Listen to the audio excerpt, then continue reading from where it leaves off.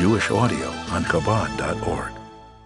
The Basics of Chassidus, Chapter 11, The Personal Mission. Section 1, The Soul's Descent, a most relevant message.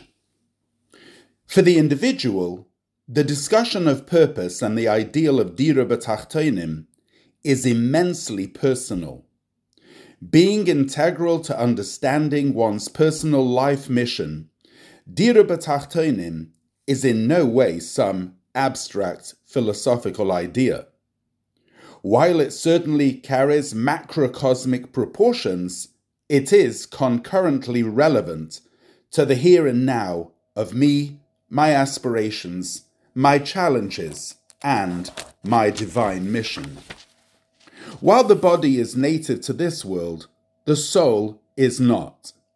As a godly entity that enjoyed closeness to God in the heavenly realms, the soul is dispatched to this world on a mission. Indeed, the world and the soul are not alike, but it is for this specific reason that the soul is chosen to descend to earth and live a physical life. The soul is meant to be in the world, but not of the world. Therefore, having the ability to imbue the world with godliness that the physical would never otherwise attain. Our discussion of purpose has taught us that the primary objective of any Jewish cause is to illuminate the tachtoin, the lower realms. We are tasked with transforming our world so that even its lowest elements are permeated with godliness and elevated to a higher, truer awareness. In our personal lives, this effort has two general applications. The first is our person, and the second is our surrounding environment. This is because the destination of purpose, the tachtonim, has two domains. Number one, the tachton within a person. This includes the insensitive animalistic soul, the physical body, and one's mundane affairs. And number two, the tachton within the world. This includes the less receptive elements of society, the tangible physicality of the world, and the dimensions of time and space. Our world is extremely diverse. Every individual, circumstance, and moment present unique facets of opportunity to be fashioned into a home for God.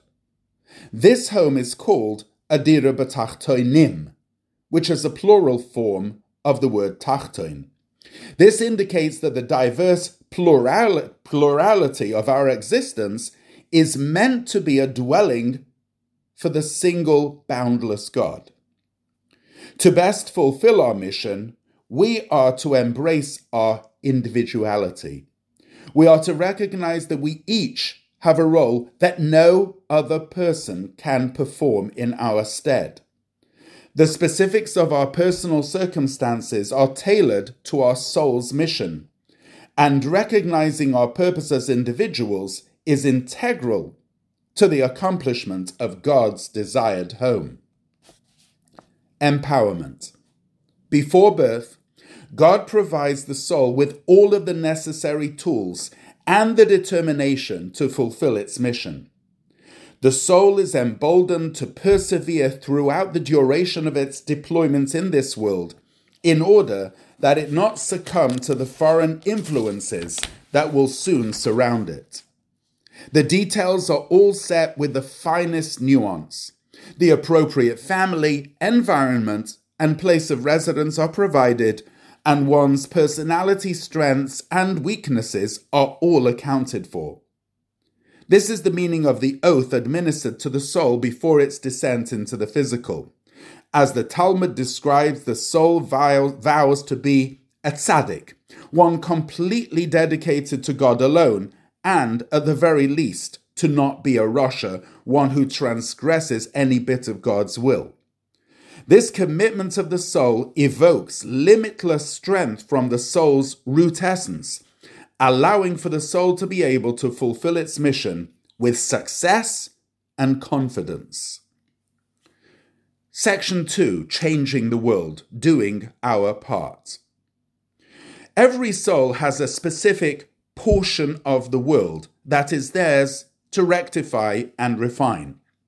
Each person is born into this world at a very specific time and place, where it is their responsibility to elevate that environment and permeate it with holiness. Likewise, all of creation was made to express God's glory, and our task is to facilitate this important recognition. Every circumstance and occasion affords the opportunity for us to cause Yiskadal v'Yiskadash Shemei Rabbah, that God's great name be sanctified and glorified within our world. In Kabbalah, the idea of refinement or rectification is known as avodas habirurim, and each soul has specific nitzutze kedusha, sparks of holiness which it is assigned to elevate. These sparks are found in all elements of physical existence and human experience, and by living life within this world according to the instructions of Torah and mitzvahs, these sparks are returned to their true home. The process of birur or refinement has two general stages. First, one is to interact with the physical in a manner that does not detract from one's divine service. By not letting our environment drag us down, we reveal that there is no force independent of God. Existence and all of its facets are created by God. Therefore, they cannot be an impediment to the fulfillment of a godly mission. When we grow in our commitment to God while disregarding the temptations of the physical, the world realizes that God and His service are all that matters. On the second, more advanced level, the physical is meant to become integrated within the holiness of avodah. Besides not being an obstacle, it is seen for the opportunity it provides in divine service. Beyond avodas habirurim, there are yet further steps of elevation and purification of the physical. Within the framework of the Dira b'tachtonim, there are many levels of holiness and godliness. Therefore, once elevated from the mundane, there are yet greater heights to be attained.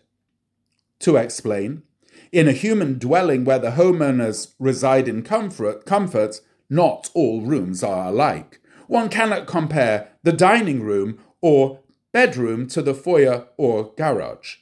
While all of the home's parts are in the person's domain, some rooms are supplementary or preparative.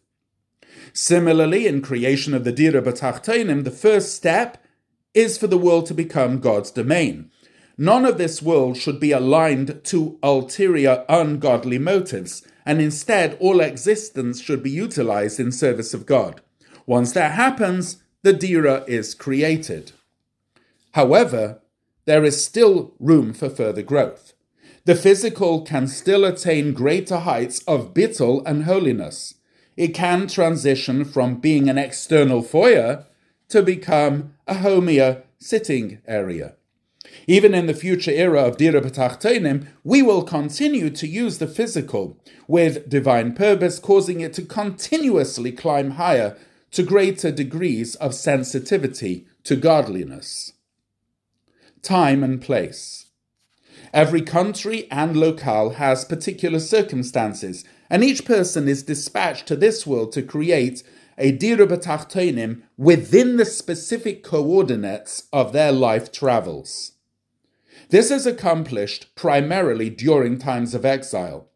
The dispersal of our people across the globe enables us to collectively elevate and refine the sparks of holiness that are hidden throughout the world.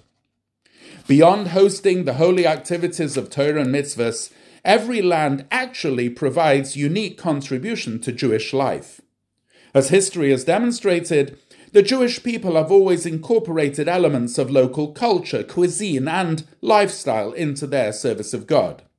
At times, individuals may be sent to distant locations just to elevate these sparks. While one may argue that the most important parts of the world are already elevated and the last corners of the globe are insignificant, let us remember that these sparks are there to enable the entire world to be transformed into a dwelling for God. Although areas of holiness and civilized society represent the more personal parts of God's dwelling, no parts of the globe can be overlooked, as all of the world is to comprise the Dira B'Tachtonim. All areas are to become God's domain. Another important facet of the Dira B'Tachtonim process is time. Every day carries specific potential of purpose, and a day wasted is a permanent loss. Time itself is a facet of God's creation, and it too must be imbued with holiness. Unlike the dimension of space, which affords multiple opportunities to elevate its existence, each moment of time provides only one single chance to be utilized correctly. Each soul is allotted a specific amount of time to accommodate the person with the ability to achieve their unique purpose.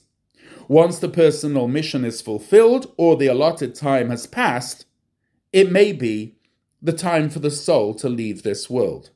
However, a possible reward for the soul is to continue its life on earth and to be assigned additional missions. One need not bewail their circumstances, as they are all tailor-made toward the fulfillment of the person's particular mission. Everything is by divine providence. Of course, we all possess free will, and a person can make choices to change their situation. Nevertheless, God orchestrates one's life events so as to guide each person to the place and portion in the world that they need to elevate. Even when external factors seem to be at play, the true reason that each person arrives to their particular place of residence is to better their local environment by strengthening Torah and Yiddishkeit. One need not get discouraged when the prospects of success seem to be less than optimal. Know that in matters of holiness, proper effort is guaranteed to see success.